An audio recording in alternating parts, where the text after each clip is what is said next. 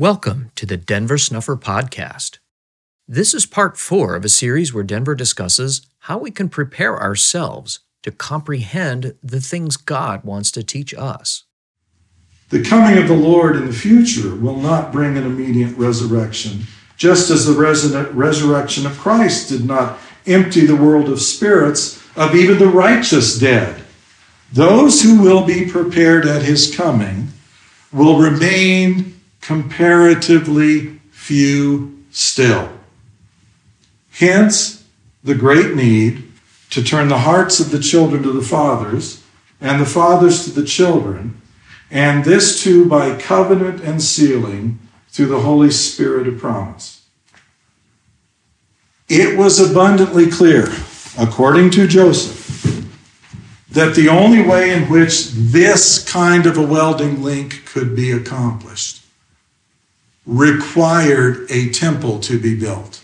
And not the temple that was built in Kirtland that was accepted by the Lord, but something different. There are at least 3 stages in the process of restoring knowledge. The first stage is to receive it. But that's just receiving it. Receiving it is not the same thing as the second stage, which is to comprehend it. It is possible that a man received something without understanding what it was that he had received. Time and careful and solemn and ponderous thoughts are required to untangle what has been received in order to comprehend what it is that you have been given. But it is altogether something of a different order of magnitude, completely separate from that, to teach it. You can receive it, you can comprehend it, but you may not be able to teach it.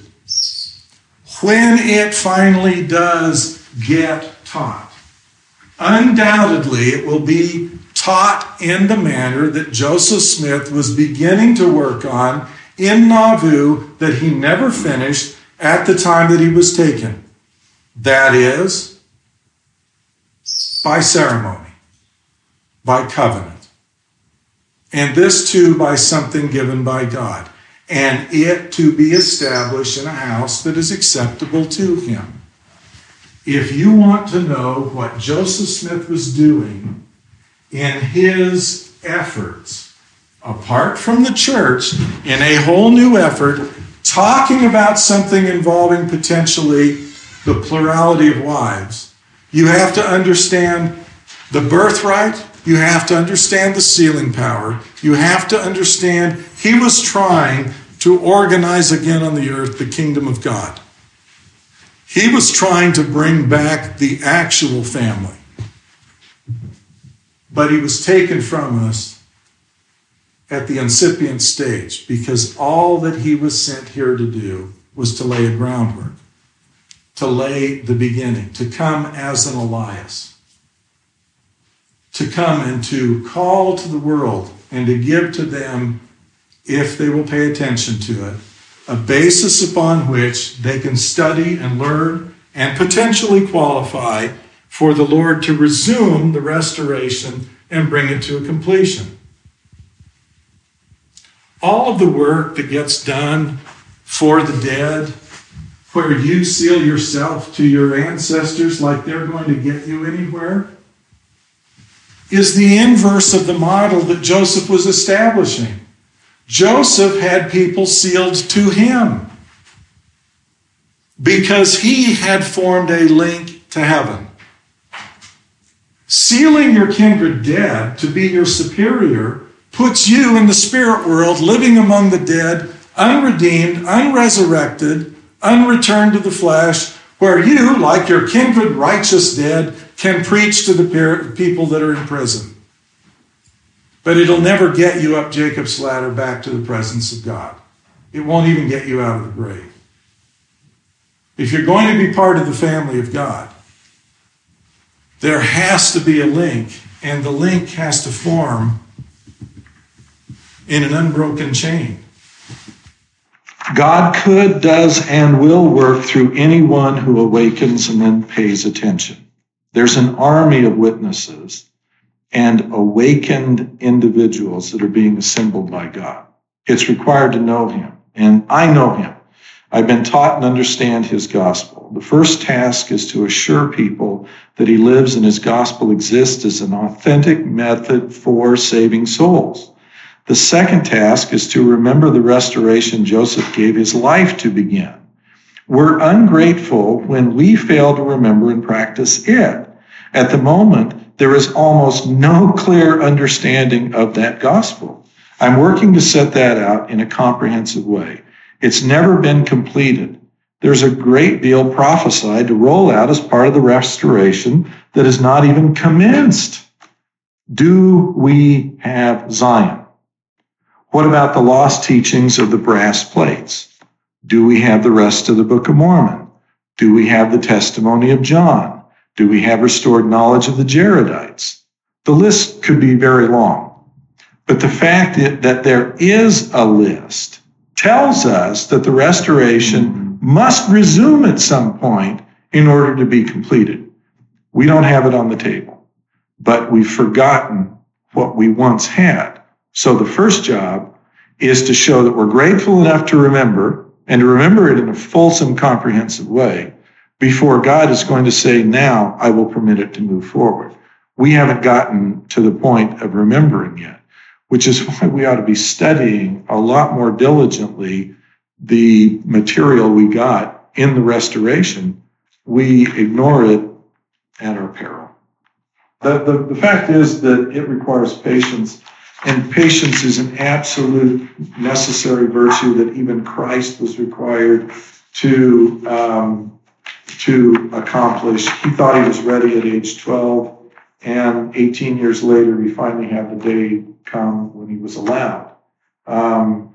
He wanted to be about his father's business, and his mother told him to get back home. And the fact is that there are those who, including our Lord himself, find the most difficult virtue of all is patience. It was 27 years in the coming for me. Godliness is a gradual thing. Even what is revealed is not necessarily going to be immediately understood. As that last talk I gave mentioned, it's one thing to receive, it's another thing to comprehend, and it's still another order of magnitude difficult to teach. They are a gradual process, and to think that you can leap, that's remarkable, because I don't see a precedent in Scripture where that was the case. What did the Apostle Paul take? 14 years from the encounter on the road to Emmaus before he began to preach? What did it take 40 years from the date Enoch was ordained at 25 before he walked with God at 65? And that was a remarkably quick accomplishment. Moses, 40 years in the wilderness before he had his encounter with God at age 80. If you think you can rush it, you're probably going to be deceived. The Holy Ghost is informational. Okay? Its purpose is to enlighten the mind and to inform you. It is a revelator. Our reaction to the information can be very emotional.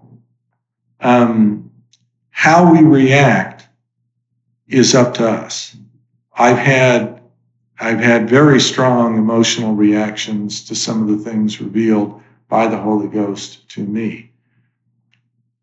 And those aren't always those positive, warm feelings. It has been sometimes dread. It has been sometimes fear.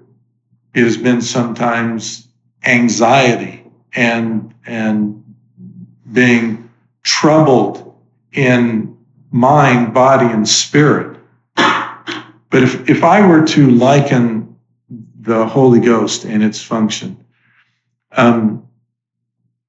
imagine that you were sitting in this room And imagine that this room is absolutely pitch black, so much so that you cannot even see your hand in front of your face if you put your hand there. It is just black.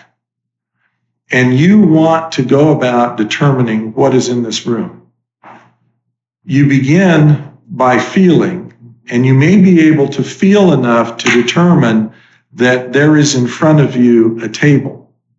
And you may be able to determine how wide the table is immediately in front of you. But you're going to have to get up and move around in order to find out how long the table is, because your arm will not reach to that other end. If you're going to explore that between here and the other end of the table, you've got a lot of obstacles, including, as we said here, a chair that you occupy, a chair that is unoccupied, another chair that is occupied, several empty chairs down further still, and you're going to have to feel your way through all of that, and it is a long, arduous process. Okay? Let's assume that the Holy Ghost is a light.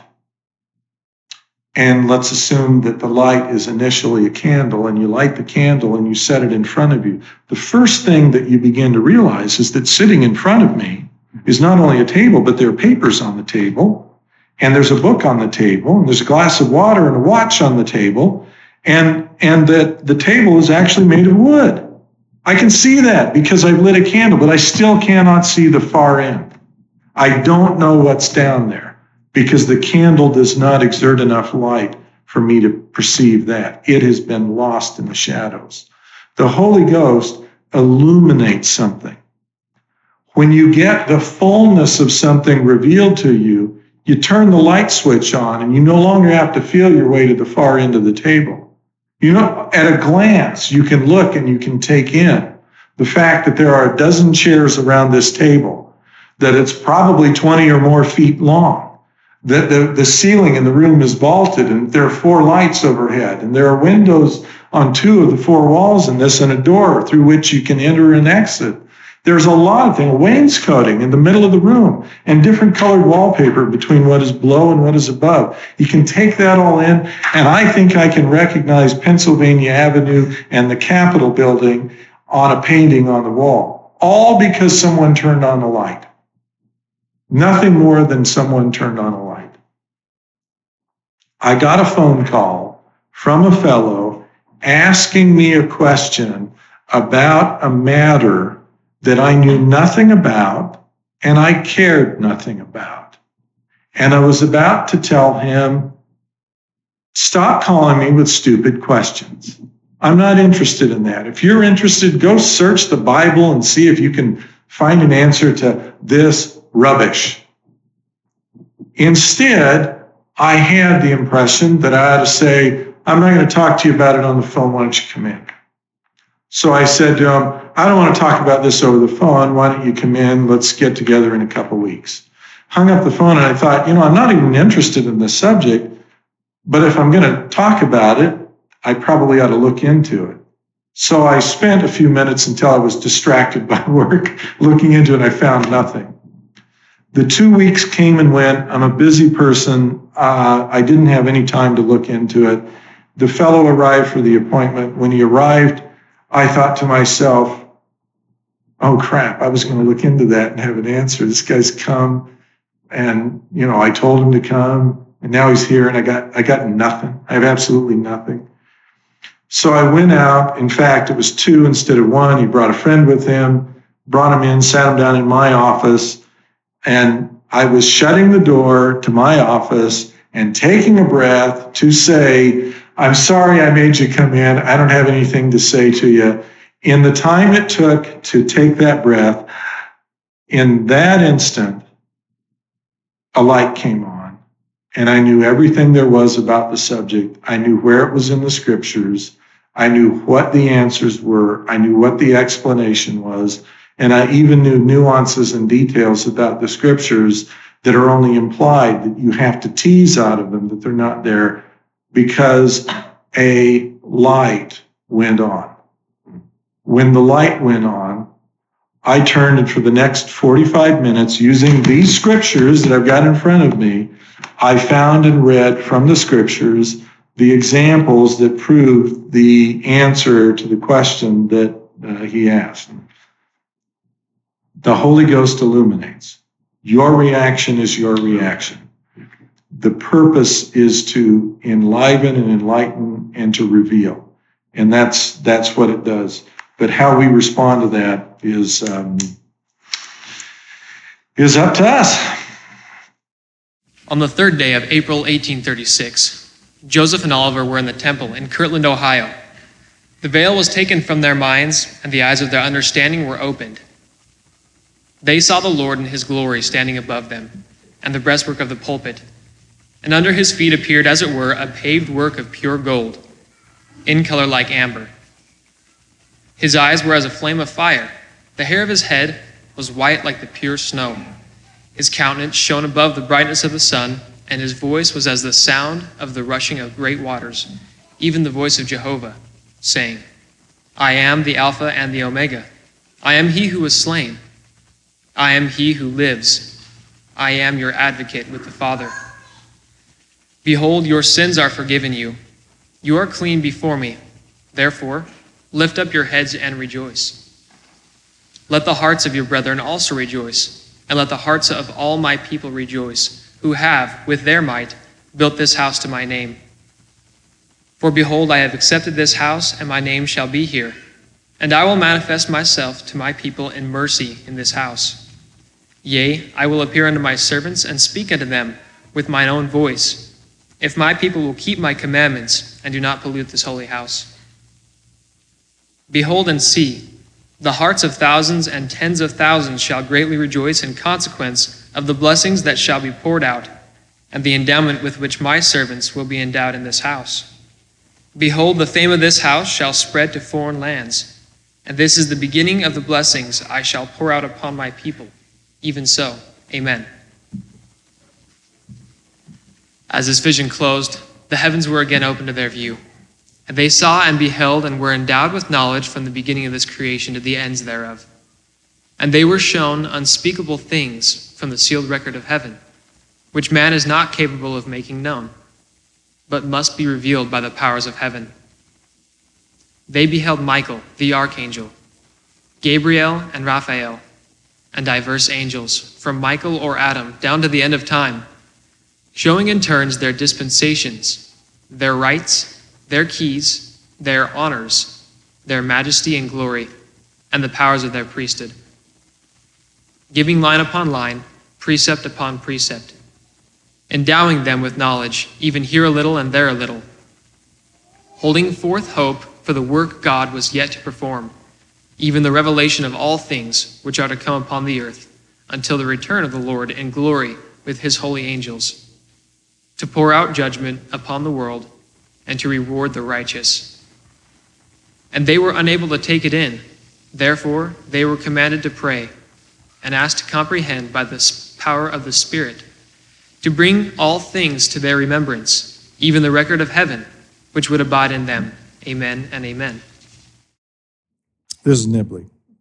Our search for knowledge should be ceaseless, which means that it is open-ended, never resting on laurels, degrees, or past achievements. If we get puffed up by thinking that we have much knowledge, we are apt to get a contentious spirit. And what is the cure? Correct knowledge is necessary to cast out that spirit. The cure for inadequate knowledge is ever more light and knowledge. But who is going to listen patiently to correct knowledge if he thinks he has the answers already? There are a great many wise men and women, too, in our midst who are too wise to be taught. Therefore, they must die in their own ignorance. I have tried a number of years to get the minds of the saints prepared to receive the things of God, but we frequently see some of them that will fly to pieces like glass as soon as anything comes that is contrary to their traditions. They cannot stand the fire at all. If I go into an investigation into anything that is not contained in the Bible, I think there are so many overwise men here that they would cry treason and put me to death. That's Hugh Nibley quoting Joseph Smith. But he asks, why be so certain that you comprehend the things of God when all things with you are so uncertain? True knowledge never shuts the door to more knowledge, but zeal often does. One thinks of the dictum, we are not seeking for truth at the BYU, we have the truth. So did Adam and Abraham have the truth, far greater and more truth than what we have. And yet, the particular genius of each was that he was constantly seeking for greater light and knowledge. Those who've entered faithfully into the covenant this day are going to notice some things. The Spirit of God is withdrawing from the world. Men are increasingly more angry without good cause. The hearts of men are waxing cold. There is increasing anger and resentment of Gentiles. In political terms, it's rejection of white privilege. Language of Scripture's description of the events now underway calls it the end of the times of the Gentiles. This process, with the Spirit withdrawing, will end on this continent as two prior civilizations ended, in fratricidal and genocidal warfare. For the rest of the world, it will be as in the days of Noah, in which, as that light becomes eclipsed, the coldness of men's hearts is going to result in a constant scene of violence and bloodshed. The wicked will destroy the wicked. The covenant, if it is kept, will prevent you from losing light and warmth of heart as the Spirit now steadily recedes from the world. The time will come when you will be astonished at the gulf between the light and truth you will comprehend and the darkness of mind of the world. Be charitable and patient and labor to reach others. They will judge you harshly, but nevertheless be kind to them. They're going to grow to fear you, but that's only part of how darkness responds to light. Give them no reason to fear you. The time will come for us to gather, but between now and then, be leaven, preserve the world. Be salt, preserve the world, even if it hates you. I hope for myself, when the time comes to gather, that I will have been proven faithful and to be among you. May God bless you and send to each of you a growing light and warmth. As the Spirit withdraws from the world, may it continually shine uneclipsed upon each of you to enlighten your minds and to warm your hearts. So the Holy Order really begins at the point that Adam, the first man, who's called the Son of God in Luke 3:38, Adam, the first man,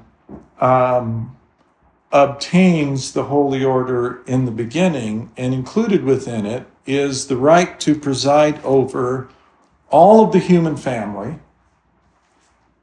and then the right to minister to his posterity and to continue to hold that presiding position until the end of time. We're at the very beginning. We haven't gotten very far. But it is essential when you begin to talk about the Holy Order that you start here. If you don't start here, if you want to start at the time of Moses and the Aaronic priests, if you want to start at the time of Joseph Smith and talk about ordinations in June of 1831, if you want to talk about the three witnesses identifying the quorum of the 12 and then ordaining them, you're not going to comprehend what the Holy Order is all about. Because the Holy Order has, as part of its implication, the right of dominion over all creation. That was what it was established for. And it came down in the beginning. It belonged to God. It is why God is God. In essence, the Holy Order is to create of flesh and blood a surrogate for the father and mother. That's what the Holy Order was designed to accomplish. So, in the beginning, when you're talking about this process, the reason why we have Seth as the next person is because Cain fell, Abel was murdered, and perhaps because of the example, Adam and Eve in their sorrow were able to inform Seth of things that secured his fidelity to God.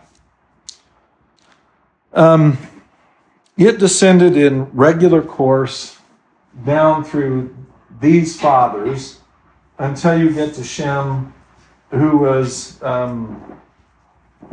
called Melchizedek, Melech, king, Zadok, priest. It's a new name for the man Shem. And then it simply falls into disrepair or apostasy, and we encounter our first gap in the descent from the days of Adam down, which lasted several generations until we get to Abraham. Abraham also happened to have a genealogical right, but that wasn't what was important. In the case of Abraham, finding there was greater happiness and peace and rest for me, I sought for the blessings of the fathers. The blessings of the fathers after which he was seeking was the Holy Order. He wanted to become one like those that have been in the beginning. Zion won't be composed of people who are presided over by anyone other than Christ himself. As between one another, their brothers and their sisters and their equals, having one heart, having one mind, and having all things in common. Because there's no one that can exert control or authority over one another. That's what we seek. That's what we're working for. However clumsy, however awkward, however difficult it may be for siblings to get along as they grow up through their childhood and adolescence, that's exactly how the people that will form Zion are going to begin. You can't stand back and say, oh, I prize the orderly thing I see in the uniformity of lessons, uniformity of dress, uniformity of conduct that I can see in structured and organized congregations. And what I see among these people is clamoring disorder. That's because we're alive. That's because we're equal. That's because we respect one another and we want to hear the differences. We want to see the differences. We want to consider an idea that isn't correlated out into the darkness and excluded from our attention. We want to know what others have to say because we might miss something if we don't allow them the equality of standing and saying to us something about which we may disagree. That's what we call healthy. That's what we call normal. That's how humans relate to one another. In a hierarchy, it's possible to suppress all of that. But we're not interested in forming a Kremlin. We're interested in forming Zion. This discussion today of our divine parents fits very comfortably inside the Father's great plan of happiness. Unfortunately, we have so little understanding of that plan that the subject is left to assumptions and innuendos rather than forthright declarations. Today, I will make forthright declarations. If discussing this subject confuses you, set it aside for now and spend some time studying the Scriptures. Increase your understanding of the Father's great plan of happiness, including the lectures on faith. Those who welcome more truth eventually understand God's plan more fully and, in turn, comprehend more of the God's vast work. Please do not offend God by rejecting any truth coming from Him. What was Mary's role? Who was she? Is it possible she was the Mother of God before she came into mortality? These are important questions that ought to be asked. If we can learn the answers, they would indeed be glorious. The Greek title Mother of God, Theotokos, has been used in Eastern Christianity since the 3rd, perhaps as early as the 2nd century. The title was exclusively associated with Mary. By the 5th century, the title became controversial, and a replacement term, Mother of Christ, Christotokos, was substituted. Since the pre-earth existence of man is not universally accepted in Christianity, most Christians have never considered even the possibility of a pre-earth identity for Mary.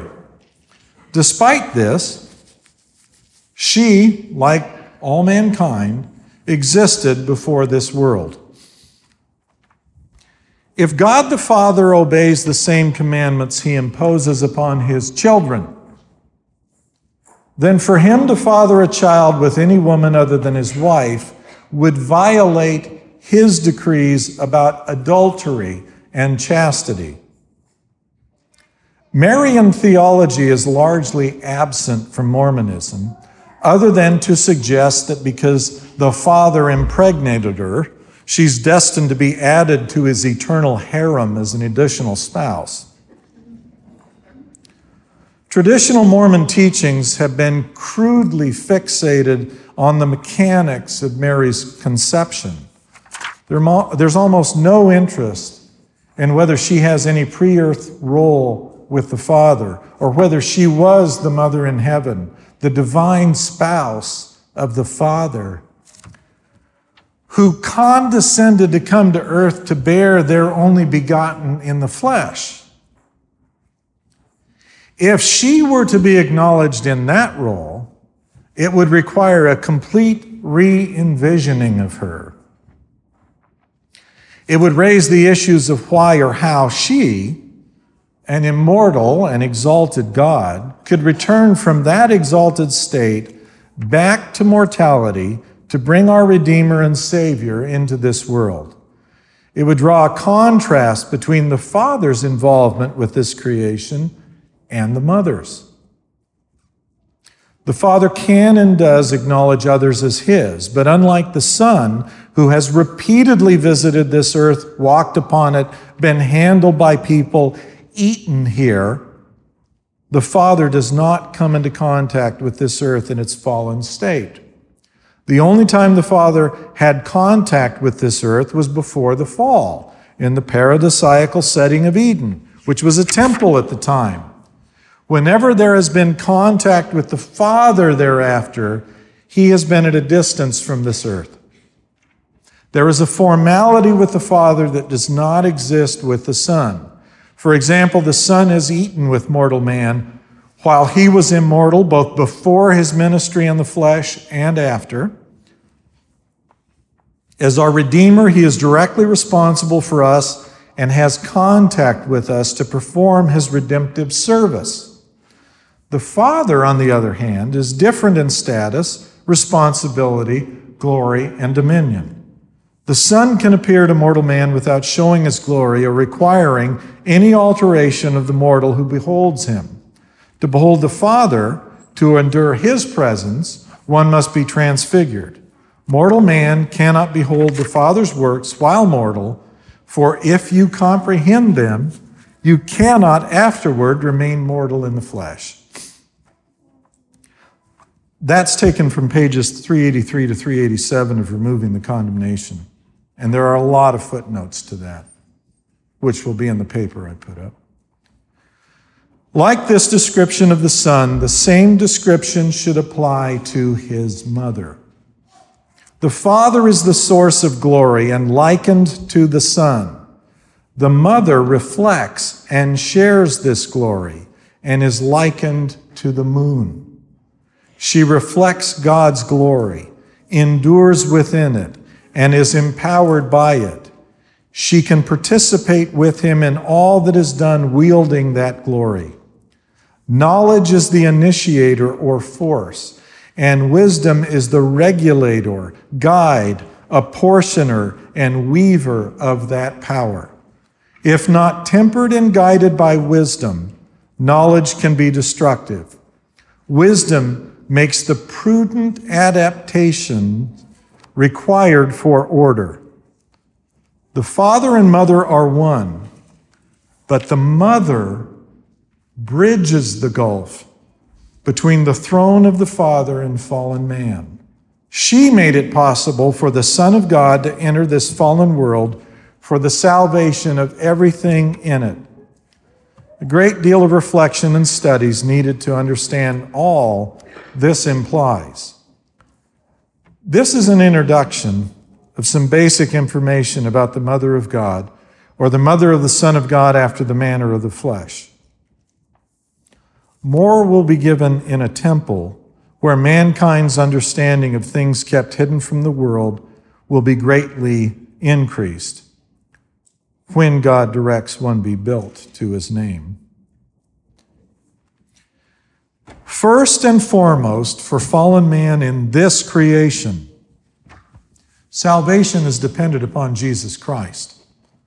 We have a revealed account that explains who we worship and how to worship.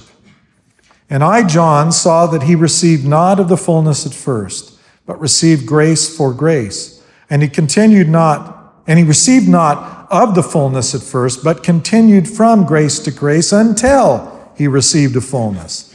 And thus he was called the Son of God, because he received not the fullness at the first.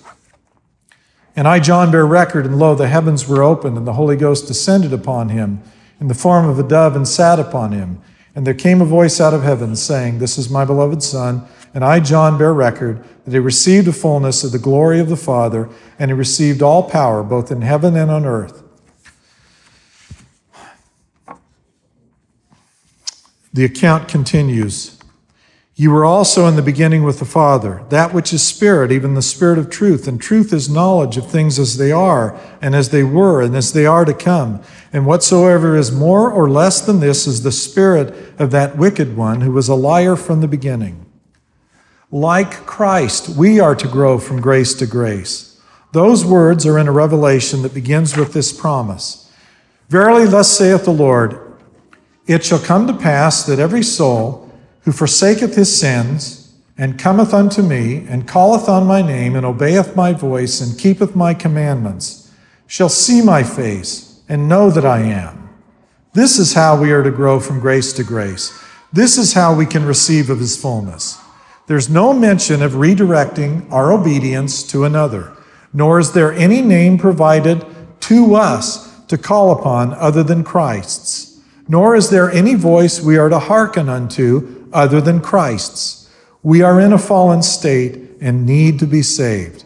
Like Mary acknowledged to Elizabeth when they met, we need to be rescued by a Savior. That Savior is Jesus Christ. She pointed us to him, and if we will heed her wise counsel, we will rely on the merits of Christ, who is mighty to save. There are other revelations that clarify how our attention and adoration must center in Christ. It is Jesus Christ who we are to acknowledge as the great creator and redeemer of creation. God, the holiest of all, through Jesus Christ his Son, he that ascendeth up on high, as also he descended below all things, in that he comprehended all things, that he might be in all and through all things the light of truth, which truth shineth. This is the light of Christ, as also he is in the sun and the light of the sun, and the power thereof by which it was made. As also he is in the moon and the light of the moon, and the power thereof by which it was made. As also the light of the stars and the power thereof by which they were made. And the earth also, and the power thereof, even the earth upon which you stand. And the light which shineth, which giveth you light, is through him who enlighteneth your eyes, which is the same light that quickeneth your understandings, which light proceedeth forth from the presence of God to fill the immensity of space. The light which is in all things, which giveth life to all things, which is the law by which all things are governed, even the power of God who sitteth upon his throne, who's in the bosom of eternity, who is in the midst of all things. There are heavenly parents, to be sure. There are two separate beings, a father and a mother. She exists, and her role is acknowledged in Scripture. We are supposed to find her. And in the last days temple, should it be finally built by a humble and obedient people, her open presence will be there. In the temple ceremonies, women veil their faces. Among other things, this symbolizes the hidden Heavenly Mother. Her presence is veiled because she is sacred and not to be regarded as accessible apart from Heavenly Father. That which is most holy is veiled from the vulgar and profane. Women should be regarded as daughters of the Divine Mother. Like her, they carry the power to produce new life. Mothers are the physical veil between pre-earth spirits and physical bodies inhabited in mortality. They clothe children in the veil of flesh. This power is honored in the temple veiling of women.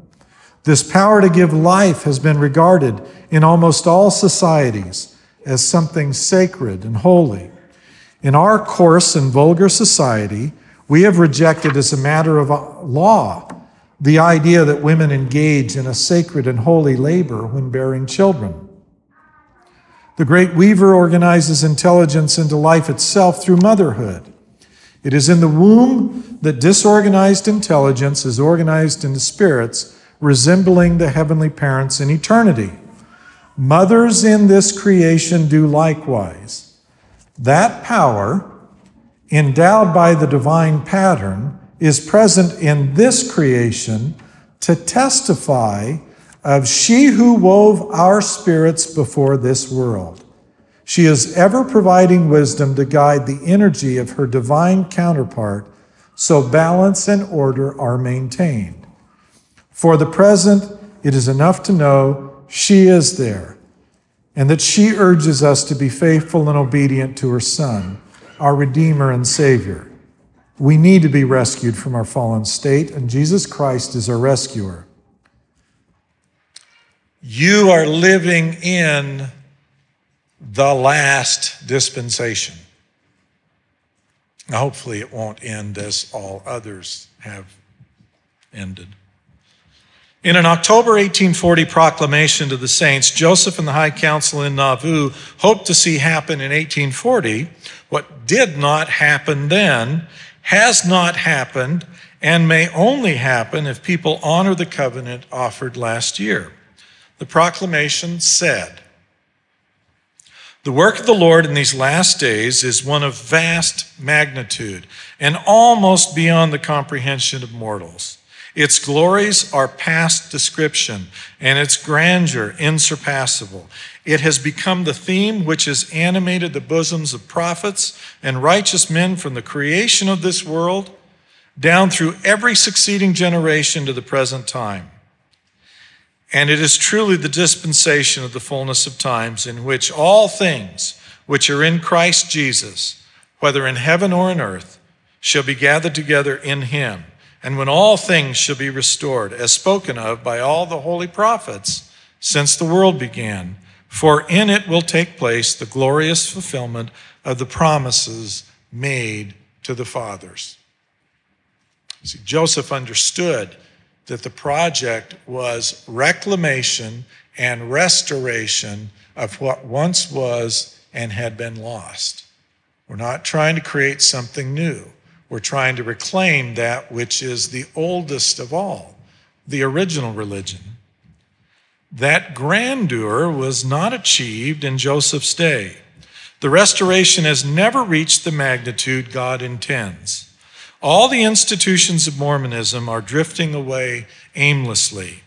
They're more interested in preserving power for themselves than in preserving the restoration.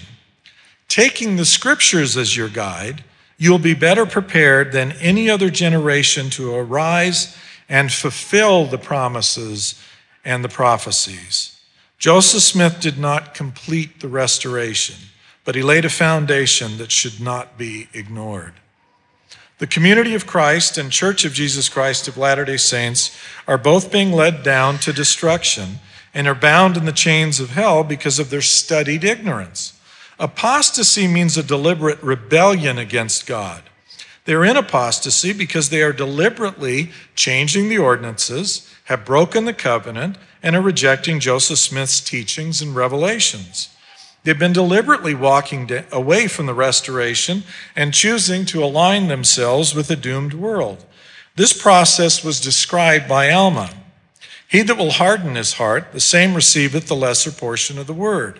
He that will not harden his heart, to him is given the greater portion of the word, until it is given unto him to know the mysteries of God, until they know them in full.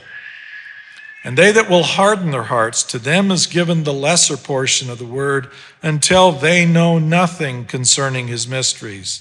And then they are taken captive by the devil, and led by his will down to destruction."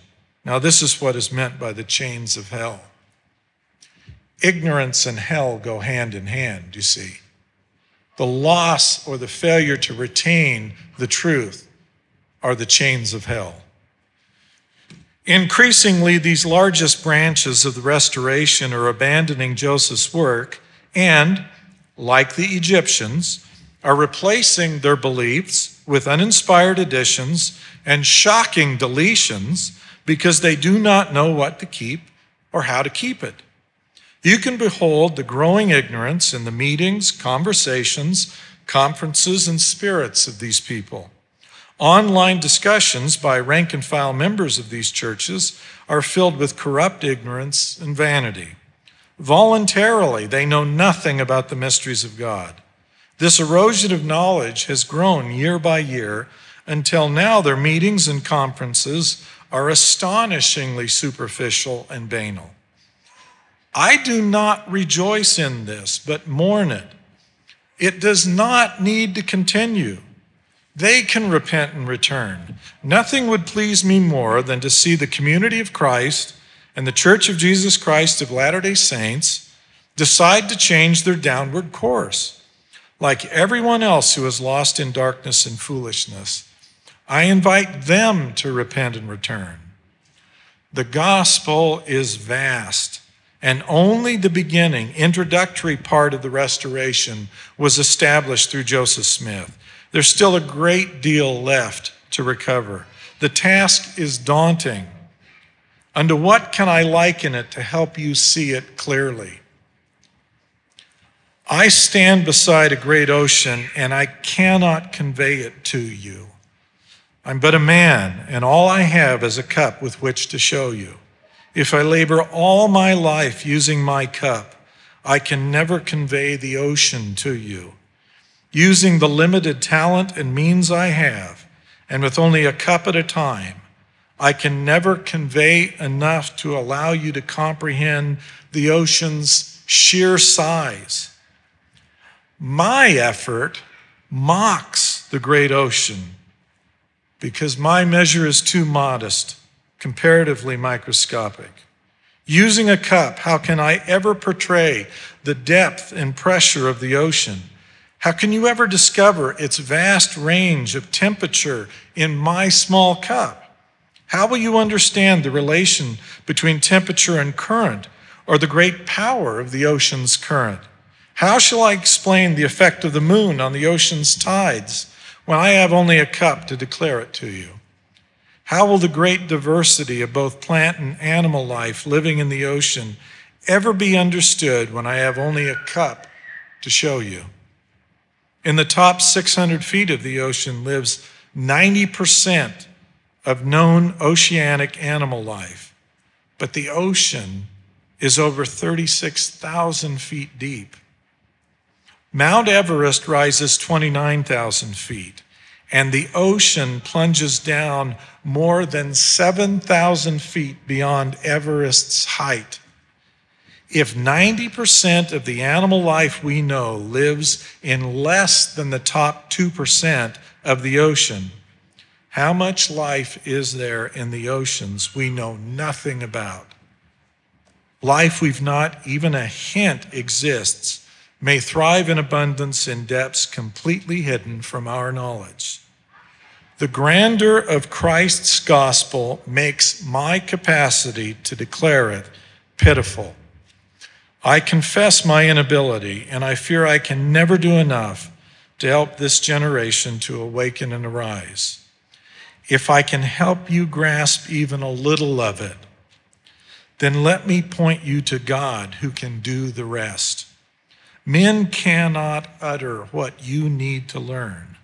I'm not capable, and it is not lawful. Great and marvelous are the works of the Lord and the mysteries of his kingdom, which he showed unto us, which surpass all understanding in glory and in might and in dominion, which he commanded us we should not write while we were yet in the Spirit, and are not lawful for men to utter. Neither is man capable to make them known, for they're only to be seen and understood by the power of the Holy Spirit, which God bestows on those who love him and purify themselves before him, to whom he grants the privilege of seeing and knowing for themselves, that through the power and manifestation of the Spirit, while in the flesh, they may be able to bear his presence in the world of glory. You can know. God can show it to you. I testify to you that that has and does happen. But if God deigns to show you some of his great mysteries, never think that excuses you from the labor still left undone. Rejoice in your knowledge, but do not forsake God's work. There have been some people who've been pointed to the greatness of God's work and have been so captivated by the wonder of the ocean's shoreline that they've gone astray. They've wandered off into their own exploration, thinking they have found something greater in a starfish than what's been shown to them in my cup. They failed to continue because they think themselves independently enlightened and self-sufficient. One of the immediate casualties of their arrogance is their loss of any part in Zion. Zion will be interdependent, cooperative, and community-based. Zion will not consist of a solitary spiritual sojourner wandering the vast intertidal zones of an almost infinite shoreline. No matter how much they may discover along that journey, they will not grasp the ocean's depth they could have found in Zion. There are many paradoxes, meaning apparent contradictions, in the gospel. Very often we must accept two truths that seem opposed to one another. The gospel is more art or music than math or science. But some kinds of art require math and science to engineer its creation.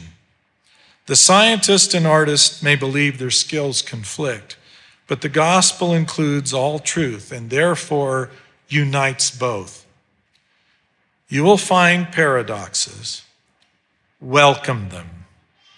Often, ocean life depends on pressure of the great deep to exist. Pressure more than 1,000 times our atmosphere at sea level exists at ocean depths, yet there is life there. That life exists with 15,750 pounds of pressure on each square inch and is utterly dependent on the physical law that you cannot compress a liquid. Things that live there would explode if suddenly brought here. And if you were taken there suddenly, you would be crushed. The gospel is an ocean and includes both. We live with conflicts, paradoxes, and opposing opinions. We must be at peace with all these. I admire and look up to many of you. I think that in some respects, God wants to make sure that no one haughty, proud, and who thinks themselves better than another will ever be permitted to speak on his behalf. I think God wants the weak things of the world. I think he wants the broken things, the things that have no doubt about their admiration for God because they see nothing about themselves that's worthy of admiration. Someone who only wants to be as accurate, as truthful as they can be, and to trust God as the author and the finisher of his work, to get themselves out of the way and let God be the one who is the mover. I bear testimony of the things that God has said to me. I communicate them as honestly and as forthrightly as I'm able to do, but I take no credit for it. And I don't pretend that I deserve to be anything. I think many of you are greater people than you hardly comprehend.